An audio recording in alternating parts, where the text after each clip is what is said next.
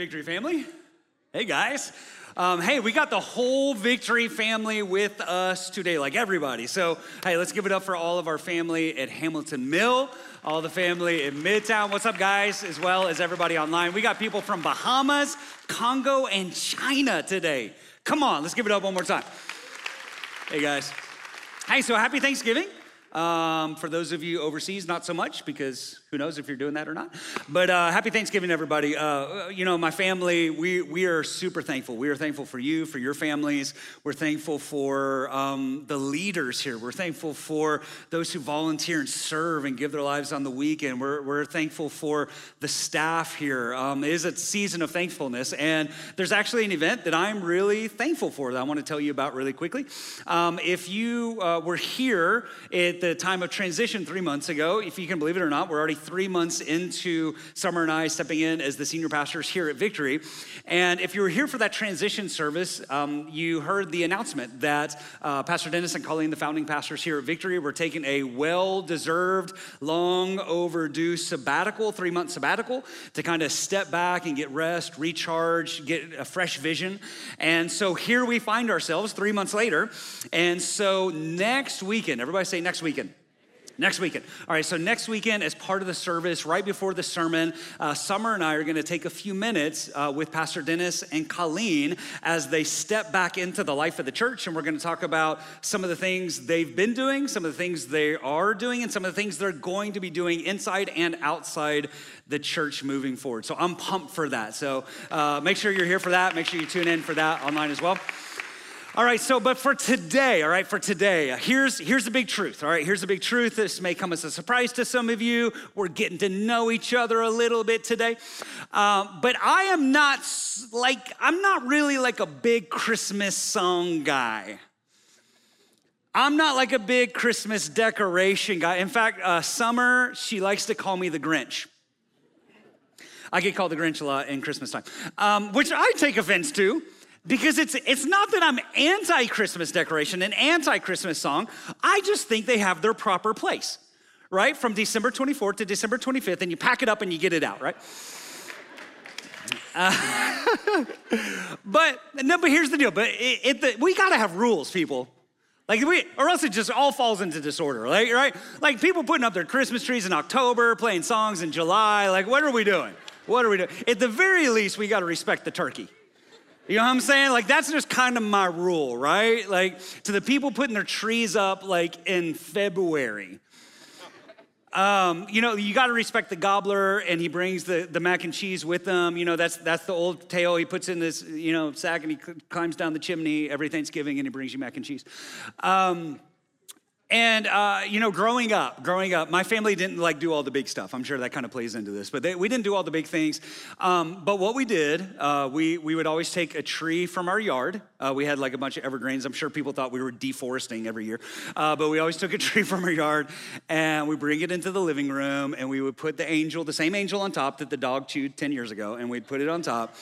And we'd have the big multicolor Christmas bulb, that string of lights. And my mom would always bring out the same family Christmas nativity scene, like the one with the real straw top that was slowly balding because a little bit was falling out every year, nativity pattern baldness. And then we would, at our dinner table for that month, we would set out the 4 Advent candles.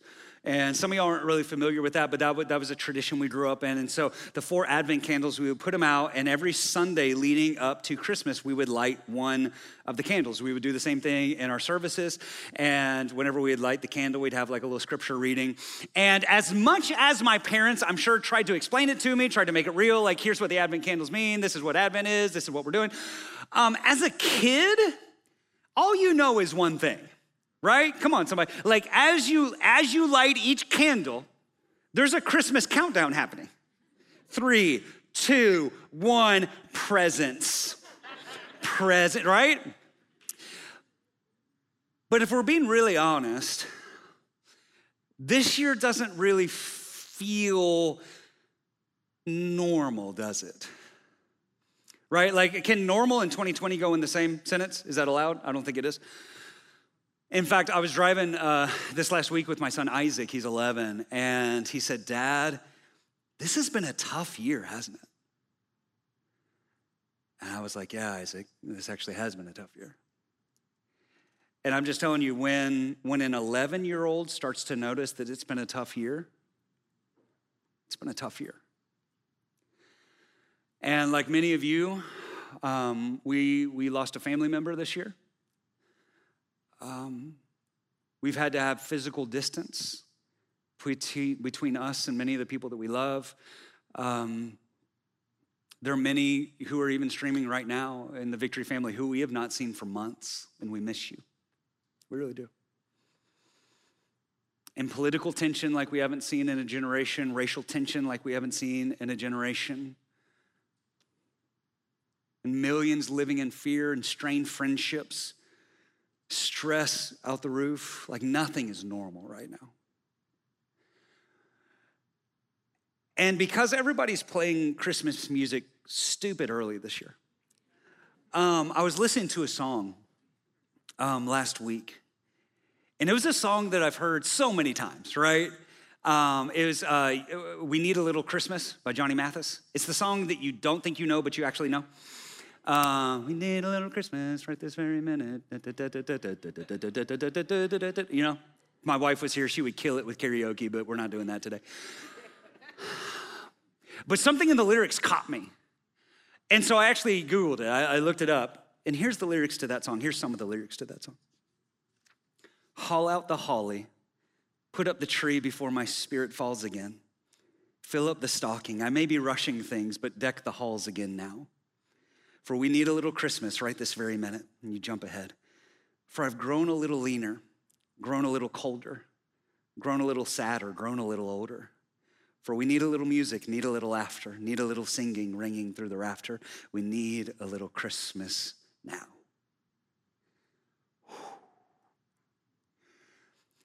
And in a time when it seems like everybody's growing a little colder and a little sadder and a little older, doesn't it seem like we need a little Christmas right now? Whatever that may mean. In a time, you know, when we're putting up our trees quicker and playing the Christmas music louder and the Hallmark movies are hitting sooner and I'm being called a Grinch earlier in the year than I ever have in my entire marriage. It feels like we're looking for something, doesn't it? It feels like everybody's searching for something. And here's what I'll say. It feels like we're searching for hope. It feels like we're searching for hope. It feels like we're saying, God, could this tough year somehow turn around? Come on, I hear the cry.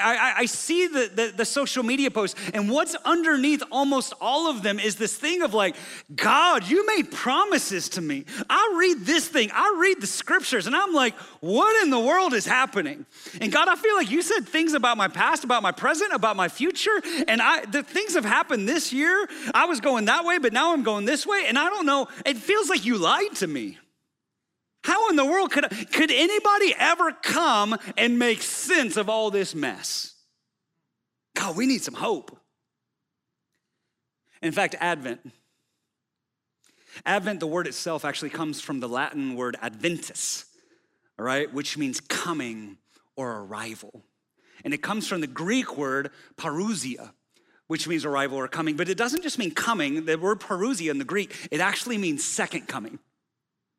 It actually means second coming. And so this is the idea, is that since the 300s, if you actually do the history, go back, since the 300s AD, Christians have spent the 4 weeks, the 4 Sundays leading up to Christmas, the arrival of Jesus, have spent those 4 Sundays remembering and looking back in remembrance and looking ahead in hope. Right? We spend Advent looking back and remembering the first coming and spending it looking ahead to the second coming, this arrival, this hope of Immanuel, of God with us. Of God with us. So here's the clue, guys. This tradition of Advent, you probably heard Advent before, you didn't really know what it was. Cadbury ruined it for all of us because now all we think is that Advent is about like the little calendar with the chocolates, right? And you want to like skip ahead. You're like, it's already Christmas. No, it's not. It's November. I ate all the chocolate in all the windows. What it actually is that for centuries, through highs and lows, good times and bad, through persecution and peace, our spiritual ancestry, the ones who have gone before us, along with us up to today, are spending this time remembering and hoping, finding peace and longing for Immanuel, God with us. So when you light the Christmas candles, what it is, it's almost like this Christmas countdown, right? It's this anxious anticipation for the arrival of the day. And when you get to this first candle, what it's actually called is the prophet's candle. The first Sunday of Advent, lighting the first candle, is the prophet's candle. And what it is, what we're doing here today, we're remembering. The prophet's candle is called this because it symbolizes the hope of the Old Testament prophets as they waited the coming of the Messiah. So as we light the first Advent candle here today, as well as in Hamilton Mill and in Midtown, we invite you online as well to join with us and your family. Maybe if you're not going to be able to join us over the next 4 weeks, to join us in this tradition. What we're doing is we're remembering. Today we're remembering the prophets and the promise of the Messiah who came. That ever since Adam and Eve bit the forbidden fruit in the garden and sin came into the world and death through that sin and chaos and confusion and disorder through that sin, all creation has groaned and waited and longed for the Messiah to come. Right? Because on that day of rebellion, on the darkest of days, when it seemed like it couldn't get any worse, all hope was not lost. Because on that day, God spoke. Genesis 3:15. God speaks to the devil, God speaks to the serpent, God speaks to our enemy, and he says this: I will put enmity, hostility between you and the woman and between your offspring and hers, and he will crush your head and you will strike his heel. It's actually called the first messianic promise. It's the first promise of a Messiah that's gonna come. Genesis 3:15. Here's the idea, guys. On the day when it seemed like it couldn't get any worse, God speaks, God bellows out and says, guys, listen, I know there's separation between us and now, but here's the deal. One is going to come. And he's gonna be the offspring of Eve. He's gonna be the offspring of a woman. And when he comes, he's gonna crush the devil's head. And he's gonna take everything that's wrong and he's gonna make it right. And he's gonna take everything that's broken and he's gonna make it whole. And he's gonna take everything that's dead and cause it to come back alive again. Because that's what the Messiah does. And from that day forward, there was this longing for the Messiah. There was this hoping, there was this groaning for the Messiah. As Noah climbed into the ark, and the world flooded, there's this longing for the Messiah. As the Hebrews slaved away for 400 years, there's this groaning for the Messiah. As the Philistines and all the foreign armies invade, there's this crying out for the Messiah. 598 BC, God takes his hand of protection off the Israelites. The Babylonians come in, they divide, they conquer, they separate families. Everybody, it's just chaos. There's this screaming for the Messiah. The Romans come in, they occupy. God, where are you? Where's the Messiah? Where's the one who's gonna come and make sense of all this mess? And as we stare at the prophet's candle today, we're reminded that there was a reason that the Messiah came. There was a reason that people were looking for the Messiah and hoping for the Messiah and longing for the Messiah. And it was because the prophets had prophesied hundreds of prophecies for thousands of years that he was gonna come. And so, of course, they're looking. In fact, there are 330 prophecies in the Old Testament about the Messiah. 330 prophecies. And I love this, guys. I love this. Christianity stands alone. Listen, to all the people who are like, oh, I'm not sure about this thing. Christianity stands alone in the world. That our book has two books.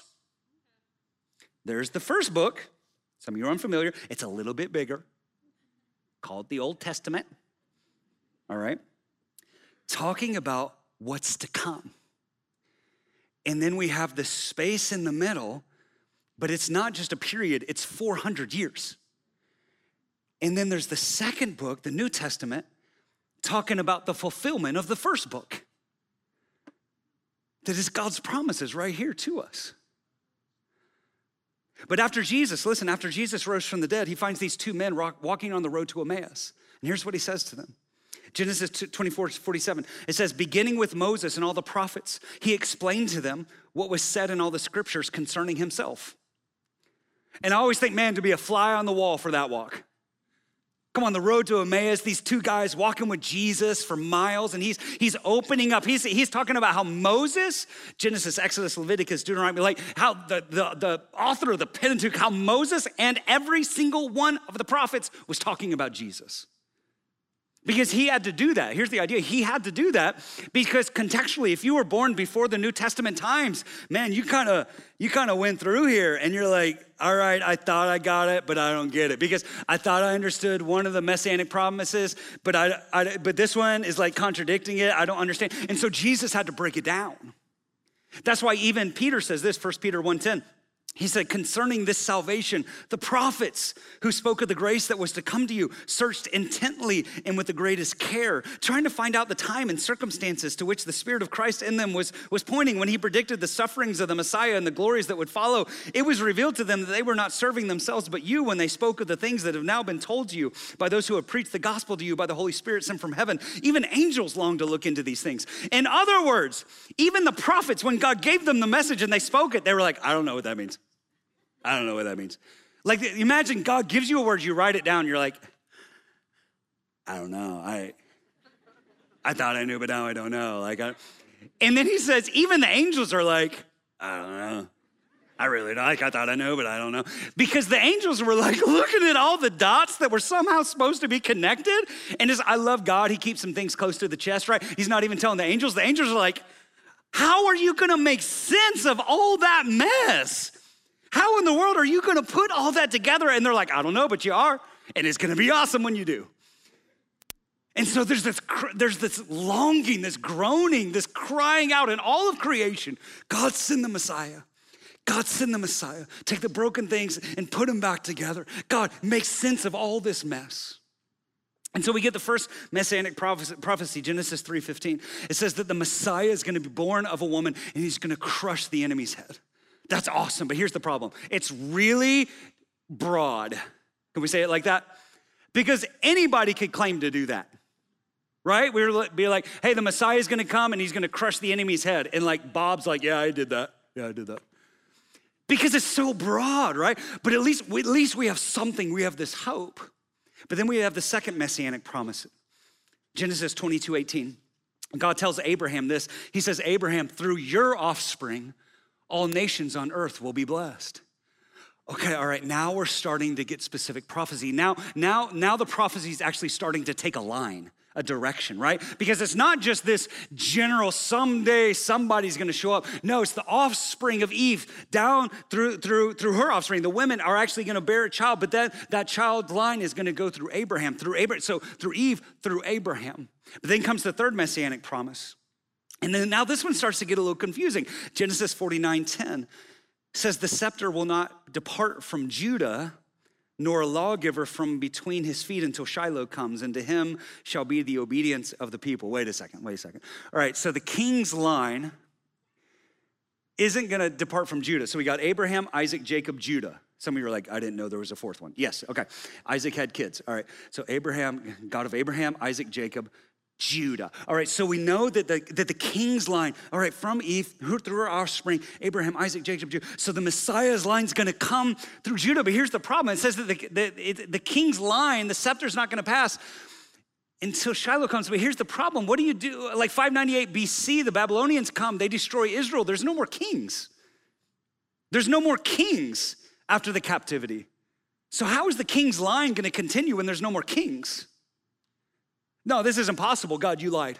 You lied. That's broken. It couldn't possibly happen. But in the midst of that, we get this little word Shiloh. And Shiloh is a messianic title.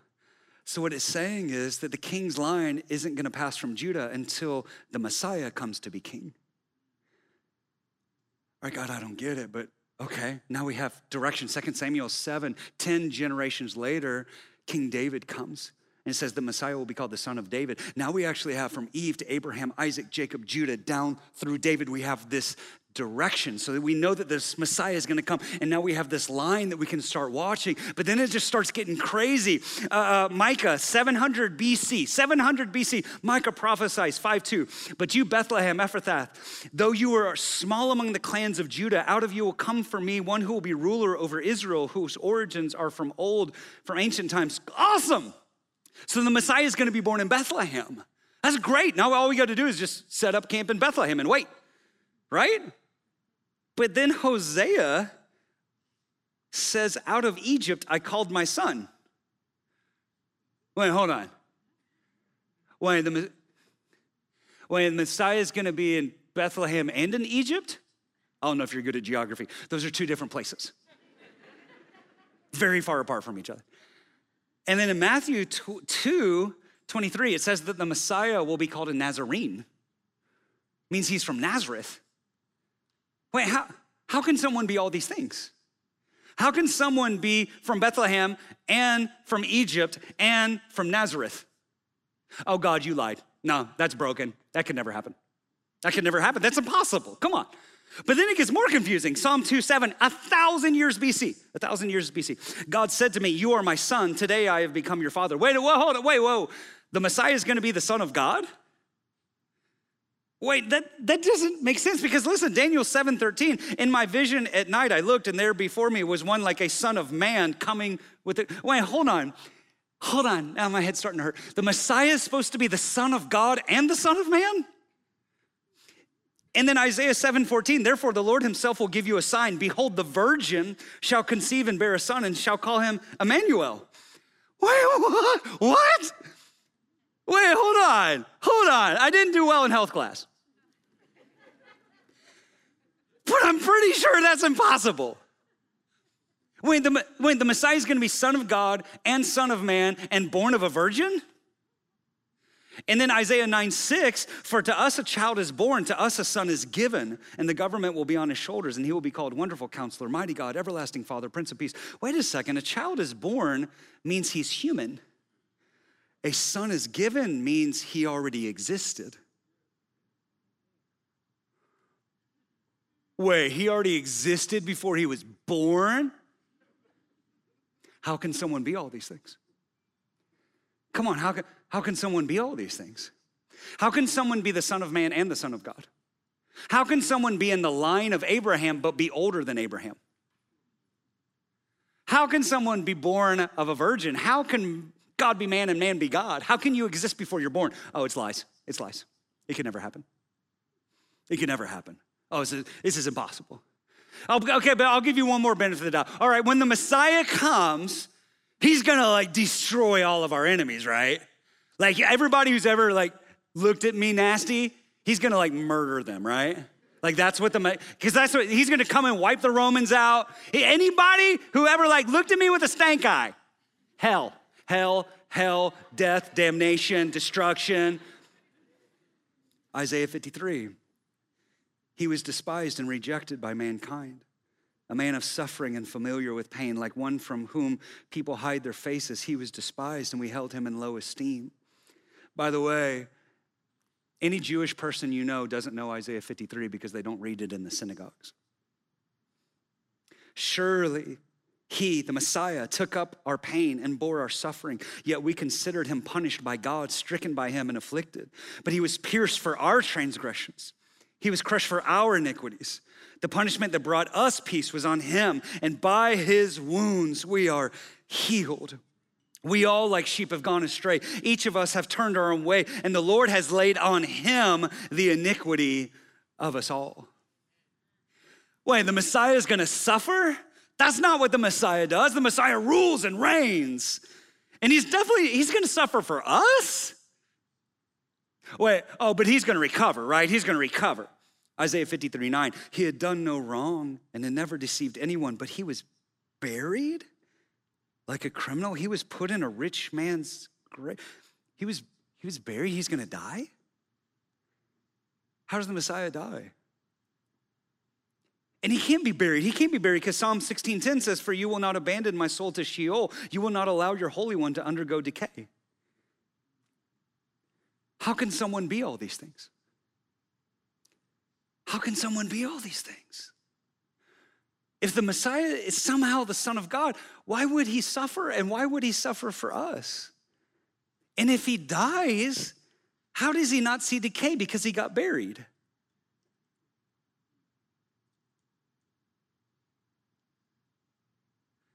In Genesis 49, it says that a lion will come from Judah. But Isaiah 53 says a lamb will be slain. How? How is it possible for the Messiah to be a slain lamb and a ruling lion? It's false. Couldn't possibly happen. God lied. God lied. And what happens is the prophets throughout the years, when you start looking at them, when you start putting it all together, it's this complete paradox. It doesn't make sense. It's a hot mess. In fact, you'll find many Jews today who just gave up on the idea of a Messiah because it's all a mess. It's all a mess. The Old Testament looks like a mess, man. It's a paradox, right? Like, how can the Messiah be a conqueror and a man of peace? Come on, somebody.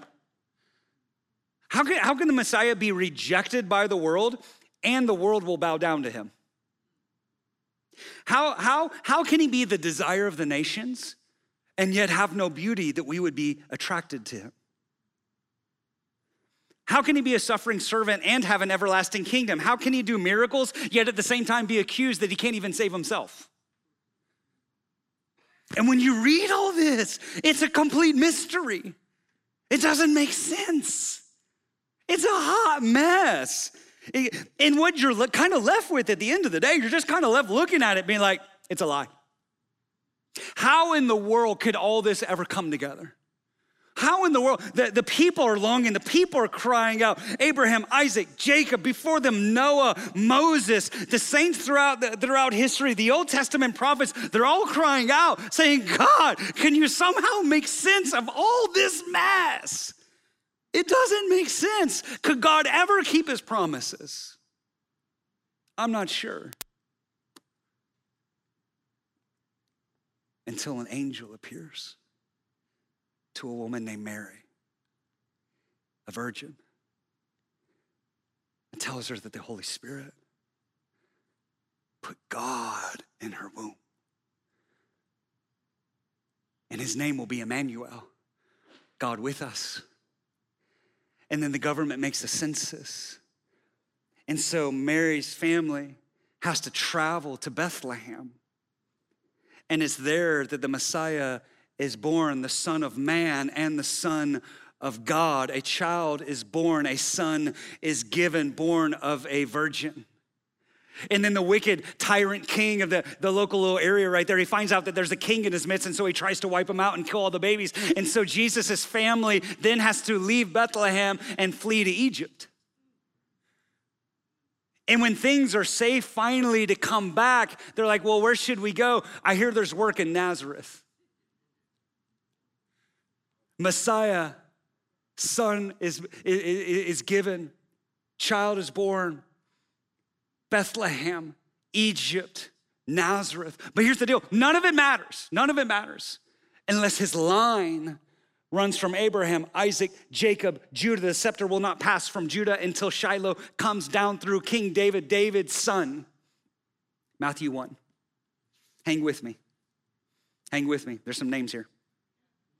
Abraham was the father of Isaac, and Isaac was the father of Jacob, and Jacob the father of Judah and his brothers. The scepter will not pass from Judah. Judah, the father of Perez and Zerah, whose mother was Tamar. Man, oh, hold on, guys. If you guys know your Old Testament history, there's some jacked up people in this list.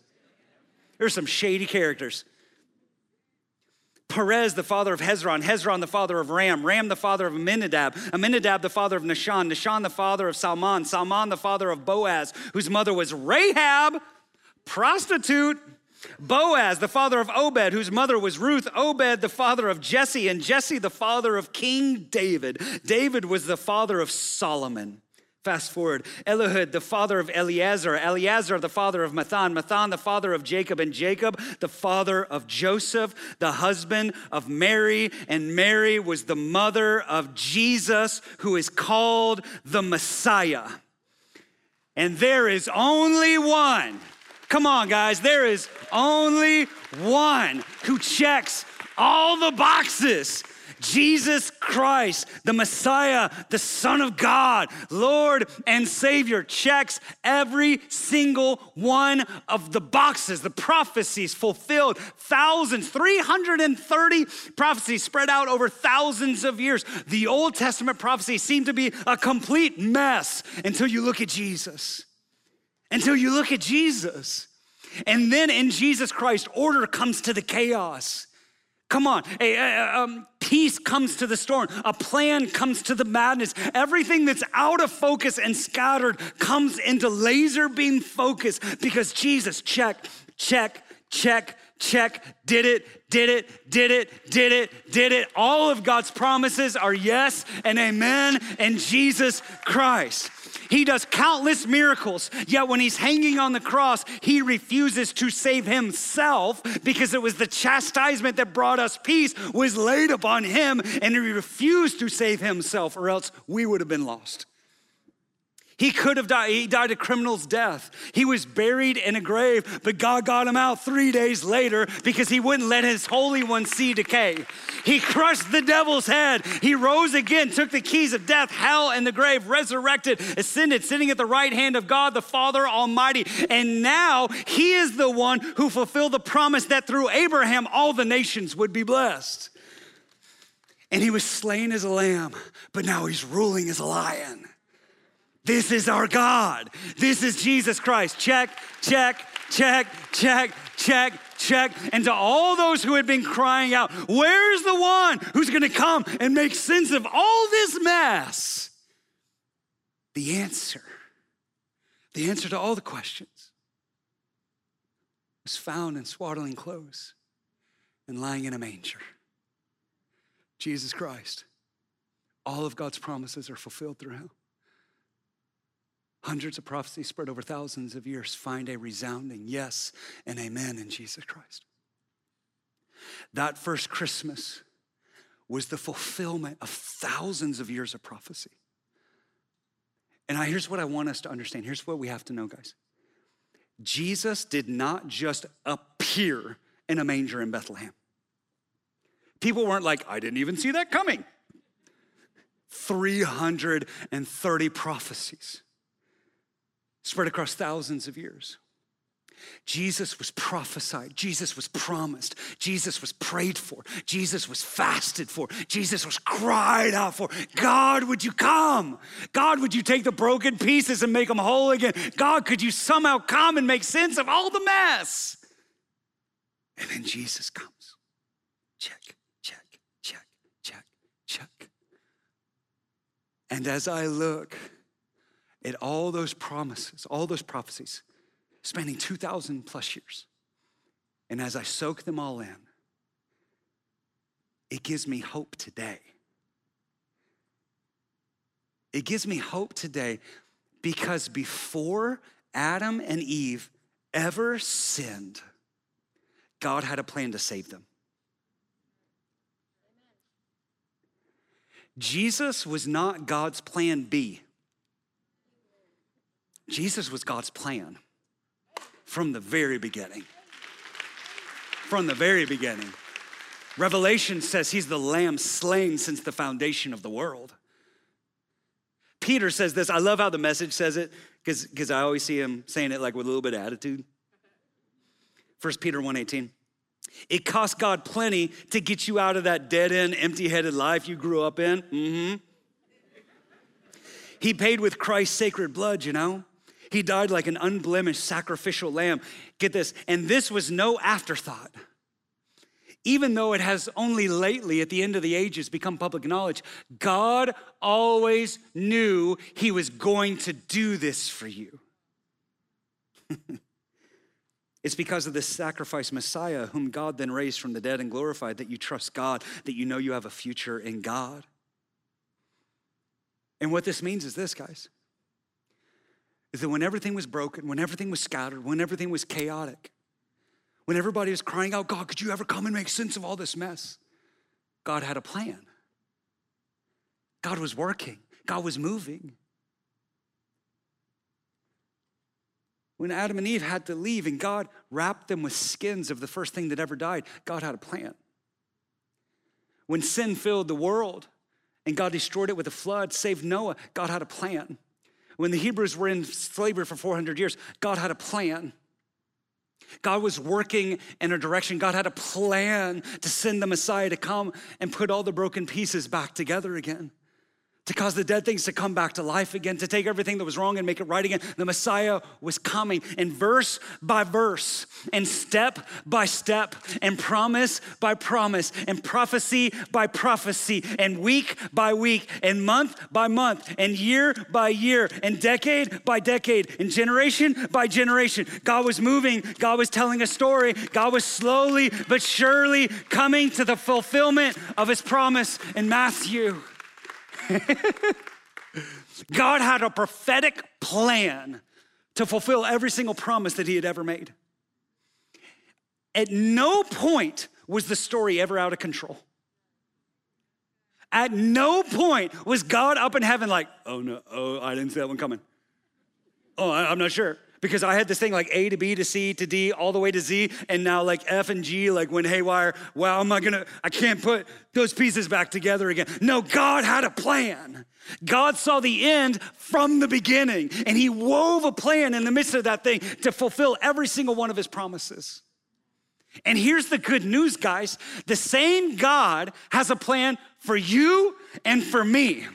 This is the same God. At no point has your story been out of control. Listen, your life might have gone haywire. Your spouse may have gone off the rails. Your kids may be going crazy. The dream job may have turned out to be a dead end. Maybe somebody that you love has passed away. Maybe you said, God said, I'm gonna go this way, and now I'm going this way. It doesn't make sense. How could I ever get back to where God said? How in the world? God, there's so much chaos. God, it doesn't make sense. God, there's so much confusion in the world. God, me and my best friends, the whole racial thing, political thing, we're not even talking anymore. Oh God, it looks like our country's going to hell. Oh God, it looks like my life is going to hell. What in the world? As I look at Jesus' genealogy in Matthew 1, I see prostitutes and I see sex addicts. I see sexual victims. I see idolaters. I see murderers. And what it shows me is this, is that even in the mess, even in sin, even in brokenness, even in chaos, God can somehow put it all together to fulfill every promise that he has ever made you. So take heart today that God is not through with you yet. God is not through with you yet. The promises he made to you, he will fulfill to you. Because he is not a man that he should lie. And the same God who made prophetic promises in the mess of the world back then is still making prophetic promises in the mess of this world today.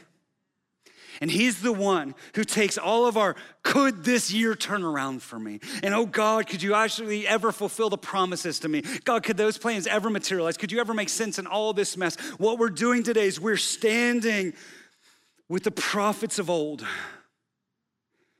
who looked ahead, the coming of the Messiah, and the hope that's found in Christ alone, and saying he is the answer to every single promise. And guys, here's what we have to understand, is we have the gift of 2020 hindsight, don't we? Come on, we're reading this. We're reading this. Do you read this? We're reading this. You ever read the stories and you're like, guys, why are you freaking out? It's gonna be okay. It's because you know the rest of the story. It's because you read ahead. You read ahead. You ever see like the Israelites in slavery and they're like crying out and they're like, guys, it's gonna be okay. It's gonna be okay. And then when they get set free from slavery and they're wandering in the wilderness and they get up to the promised land and the 12 spies go out, and then they all come back, and 10 of them are like, no, we can't do it. And the other 2 are like, yeah, we can do it. You're like, guys, listen to Joshua and Caleb. Listen to the 2. Because I read ahead. And they're like, no. We're like this big. And they're like, we're like grasshoppers, and they're like giants. And they got big spears, and all we got is like a stick. Bob's got a rubber band. I don't know what we're gonna do. And you're like, no, it's gonna be okay. You can do it. right? And the prophets are crying out and they're like, guys, repent of your sin, repent of your sin. And you're like, please, repent of your sin in 10 pages. In 10 pages, it's gonna get bad. We have the gift of 20/20 hindsight to be able to look back and say, why are you freaking out? Why are you so worried? Do you not think that God will keep every single one of his promises? Could it be that the day will come, 1 week, 2 weeks, 3 weeks, a month, 6 months, a year, a decade from now, when we are the ones who are to come, will look back and say, 2020, why are you freaking out? Don't you know that the same God who kept every single promise that he has ever made will keep every single promise that he has ever made? Why are you of little faith? Why do you doubt it?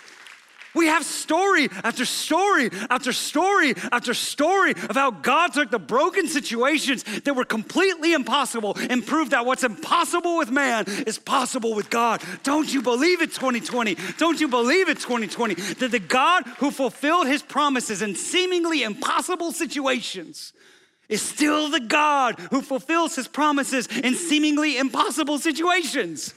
He's the same God. And he keeps his promises.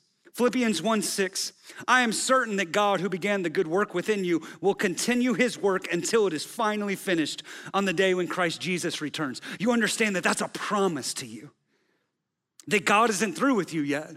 Mark 11, therefore I tell you, whatever you ask for in prayer, believe that you have received it and it will be yours. That's God's promise to you. 1 John 1:9, if we confess our sins, he is faithful and just and will forgive us our sins and purify us from all unrighteousness. That's a promise to you. John 8, so if the Son sets you free, you will be free indeed. That is God's promise to you. James 5:14 and 15, are there any sick among you? Then ask the elders of the church to come and pray over the sick and anoint them with oil in the name of our Lord, and the prayer of faith will heal the sick and the Lord will raise them up. That is God's promise to you. And our circumstances do not negate God's promises. In Isaiah 26:3, you will keep in perfect peace one whose mind is stayed on you because he trusts in you. Trust in Adonai forever, for the Lord Adonai is the rock of ages. He's the rock of ages. In other words, from age to age, from generation to generation, from people to people, he is the solid rock that we can build our life on. And when I trust in him and when I build my life on that rock, the storms of this life, the storms of this world will come and they will go. But if I'm built on the rock of ages, I'll still be found standing. And I can have perfect peace because I trust in him. So maybe we do need a little Christmas right now. But maybe what we need isn't so much the lights and the candy canes and those terrible Hallmark movies. Maybe what we actually need is the hope that the God who fulfilled his impossible promise that first Christmas is the same God who's gonna fulfill his impossible promise this Christmas and every Christmas. And so if you ever find yourself doubting that God keeps his promises despite impossible situations, then what I want you to do every Christmas time is I want you to look at that nativity in the manger with the star over the top. And I want you to see that little baby who did not materialize out of nowhere. He, Immanuel, God with us, was the fulfillment, checked the boxes of all of God's promises. And the great God who makes great promises is still keeping his promises today. Take heart, take hope, because our God is alive. He is the slain lamb, and he's roaring like a lion. In Jesus' name, amen.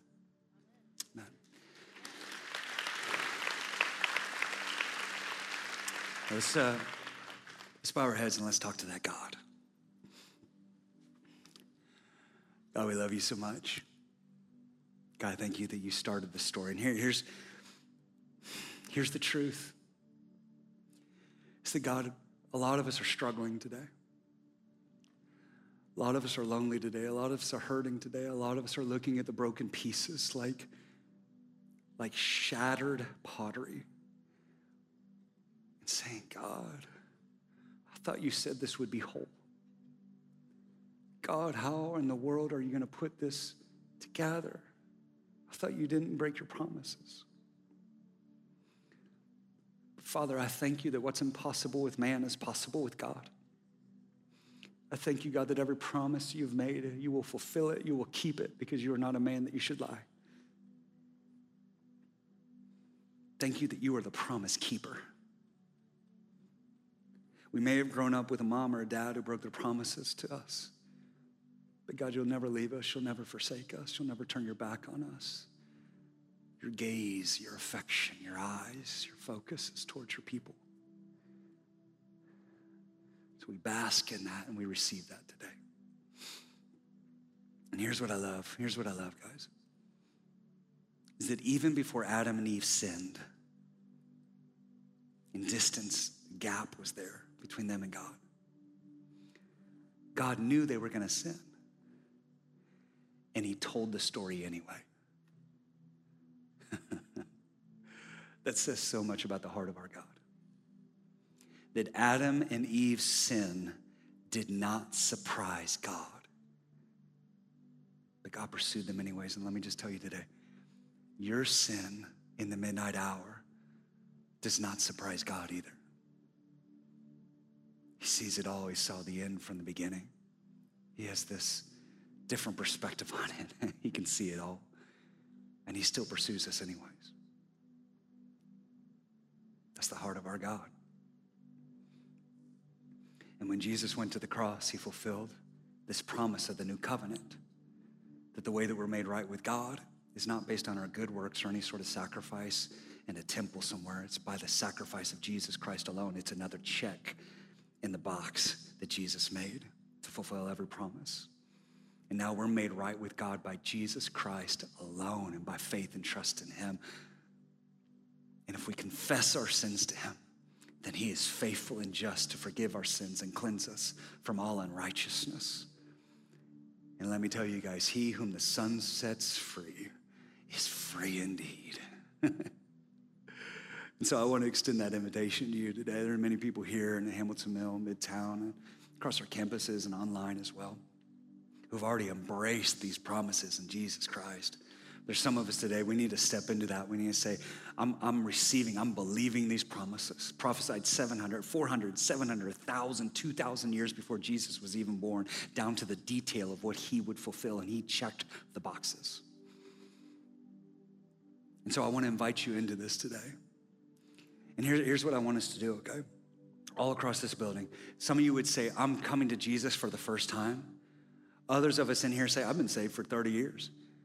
But today, here's what I want us to do. If you came in here a Christian, or today you're saying, I'm becoming one, I want you to stretch your hands up to heaven. And say, God, I'm grabbing a hold of your promises afresh today, this Christmas. So we begin this Christmas season of Advent. I'm grabbing a hold of your promises, and let's pray like this. Say, Jesus, thank you that you checked the boxes. You fulfilled the prophecies. You are God's promise. The promise has a name, and his name is Jesus. You are the Son of God, died for my sin, and you rose again. And today, I receive that promise. I believe that promise. And in response, I repent of my sin, and I leave my way to go your way for the rest of my life. You are my King, and you are my Savior. You have my past, my present, and my future. I trust you. In Jesus' name, amen. Amen. Amen. Hey, let's do this. Here, as well as our campuses, Hamilton Mill, Midtown, let's all stand up to our feet. If you're able to online, why don't you stand up to your feet as well? And what we're gonna do, we're gonna worship here before we close, okay? And this is a song that many of you have not heard before. But it's a song that I think expresses what many of us walked in here believing or feeling. But here's what I wanna say. I found myself sitting down with my sons this last week, and I think it was John 4. We were reading John 4 about the woman at the well. And how that story goes is essentially this woman meets Jesus. Her life gets changed. She runs back into the town and says, come meet this man who told me everything I ever did. And the town comes out, and Jesus spends 2 days with the town. And then we catch this really interesting phrase. It says this. They said, at first we believed because of what the woman said. But after spending time with you, we now believe because of what you said. And what I believe is this. There's a difference in hearing somebody talk about it, kind of saying, yeah, and actually receiving it and making it your own. And so that's what I want us to do here over the next few minutes. Okay, you've just heard me preach, okay? It's very easy. You're gonna walk out this door and you could just leave it all here. But I'm gonna invite you to make this your own. So let's do this. Let's pray one more final prayer, and then we're gonna worship together. God, today we worship you through thick and thin. God, through good times and bad times, through persecution and peace. God, we say that you are the rock of ages. And you will give perfect peace to the one who trusts in you. So God, here's what we say. We take a look at our life. We take a look at what's happening in the world around us, and it seems chaotic. It seems disordered. But here's what we do in this moment. We don't just listen to a sermon. What we actually say is from our heart of hearts, from the deepest places inside us, to say, God, I trust you. And even when it doesn't make sense, I trust you. So God, give me perfect peace today as I trust you. You are the rock of ages. You don't cast a shifting shadow. You don't change. The grass withers and the flowers fade, but the word of God endures forever. And I believe that every promise you have made to me, you will keep it, because you are not a man that you should lie. And so I invite you today, come, reveal yourself to me. I trust you, I trust you, I trust you. Just say it, come on, across all of our campuses, say it. Midtown, say it. Hamilton Mill, say it. Say, I trust you, I trust you, I trust you, I trust you, I trust you. Now let's worship like we actually do. Amen. Amen.